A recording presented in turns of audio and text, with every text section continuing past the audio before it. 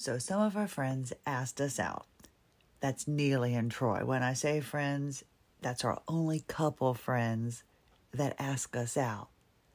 And now that I think about it, the last invite we had, 2010. It was 2010. Wyland had graduated into the Huggies that you pulled up, and I was trying to potty train them, and they had these little cold packs in them so that when you tinkled, they would make you cold, I guess, so you'd want to take them off. Not so smart on a hot summer day, but neither here nor there. So we were invited to this pool party, and I thought, well, these will be just fine. So we went ahead and went ready to go. I needed to use the restroom. I went in. My hands were a little dry, so I borrowed some lotion, and I went back out to the party. And I looked, and there was my son, and underneath him were these droplets of like gel. You know those like the inside of a cold pack that when you take it out, it's got these little balls of gel. Well, I didn't understand what was happening. He was looking at me with the cutest little look on his face. He was, 2? And I was trying to not draw attention, but I couldn't help myself because his diaper was exploding. And when I went to him, I reached out and I looked at my hands, and they were striped orange. I guess the lotion I had borrowed was self-tanning lotion, and it was starting to activate just as we got to the pool. Not so good. And the diaper that was exploding, that was that gel stuff coming out. That was the last invitation we had, and that was 12 years ago. I'm starting to realize why. I really realize why now. So I wanted to be prepared for this evening out. So what I did was I got my sweater, my long johns, my crutches, because that's another issue I'll get to in a second. But I wanted to be prepared. Now that makes me think, how do you prepare for this illness? Nothing can prepare you, but you can do all you can to make it better, more manageable. Now, I was walking just fine on Thursday.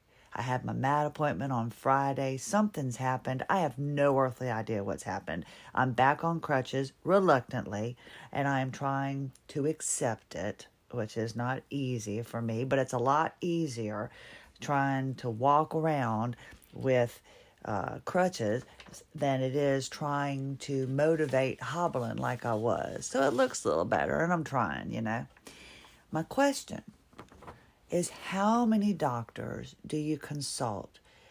How many misdiagnoses do you have to get? Now, I contacted the doctor that the show House was created on. Now, she isn't taking any new patients at the moment. Now, if you hear anything, that's my son in the background. He's walking around. But she's not taking any new patients at the moment. I was directed to a fine group of doctors for $15,000, insurance not accepted. And they were going to give me the full house treatment. That's right, for $15,000. They were going to come in and house me up. They were going to fix everything for me. Now, there was another doctor I found, because I kind of passed on the $15,000 docs, but I found this other doctor, and he specializes. He's taken the past 30 years and dedicated himself to treating EDS patients. He's British. I got to speak to him. He sounded absolutely lovely. He came out of retirement to help educate EDS patients. And I thought to myself, well, I need to go see him. I think it's like $700, and he'll decide if I need to come see him in person, or he can do a teleport. He can teleport. He can do a televisit with me. So that's kind of the direction I was heading. But I was speaking with him, and I said, what will you help me? Now, this doctor, by the way, he was featured in that Hulu documentary about opioids. Apparently, he's all for them. And he's part of the, I'm not laughing because there's an epidemic. I'm just laughing because these are the people I find. But apparently he's all for the opioids, but maybe not so much now. I'm not really sure where he stands. We didn't get into that conversation, but I got to talk to him. And that was a delight. I think, was it Alex Spanos? I'm not really sure. He's down in Carolina. And I've got the paperwork. I just need to decide if I need to go see him or not. But my question is, he's going to help tell the doctors what's wrong with me so I can explain. I've had no problems explaining to the doctors what's wrong. My problem is the doctors not accepting my explanation. They just want to give me pills and medication and that's the same thing, pills, medication, or possible shots or surgeries or physical therapy. They don't listen, at least the ones I've had. And if you have one, more power to you. But I liked this doctor. I liked his accent. And I don't have one, but he has a very nice British. I won't even attempt to do it. But Virginians, we don't have an accent, but he has this really nice accent. So I thought, well, let me tell him what I'm doing. And when I brought up my fascia, I tell you what, he was delighted, just to no avail. I mean, it was like he wanted to know everything I was doing. This doctor who's come out of retirement to treat me. And everybody else is going to pay him $700 or however much he's going to charge. But he's come out of retirement. And I think that's so daggone cool.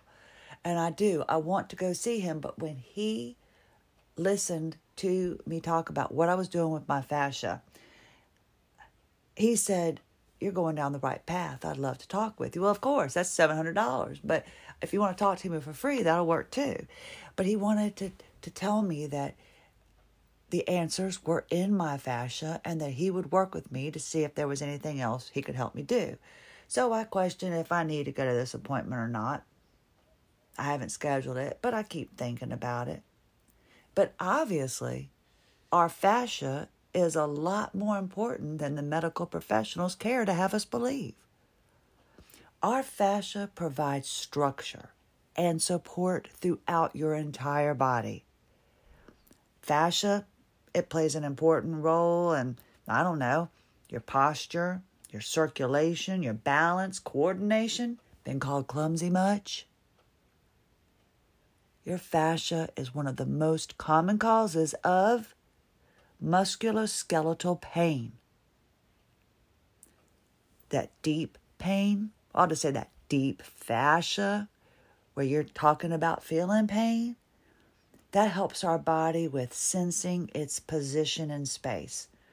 It affects, and the word I'm not going to use because we're going to use kinesthesia.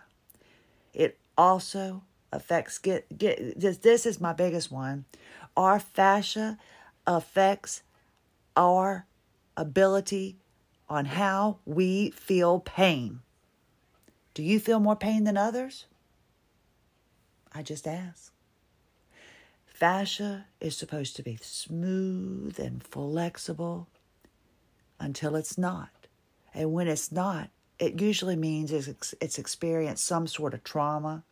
I don't know, something like a muscle injury or surgery. When fascia is placed under stress and it tightens up, it causes a pain like no other. And I am here to tell you that pain you are feeling is real and it is deep. And I have been sitting on a daggone hard ball for the past 45 daggone minutes trying to get the pain out of my left butt cheek. And that just seems to be the thing that's haunting me forever, is that left butt cheek.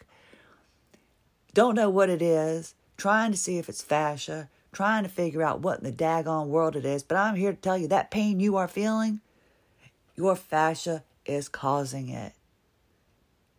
At least for most of us. I'm not a doctor. I like I said, I played one for the Williamsburg Players back in 19, but still. Give it a thought. Just give it one little thought.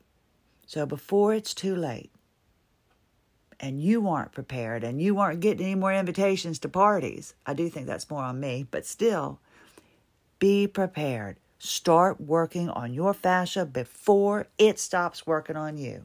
I'm Christy Lynn Hanchy, and I thank you for taking the time to join me this morning, and this afternoon, or whatever time of the day it is for you, on AWOL Zebra. Have a lovely day.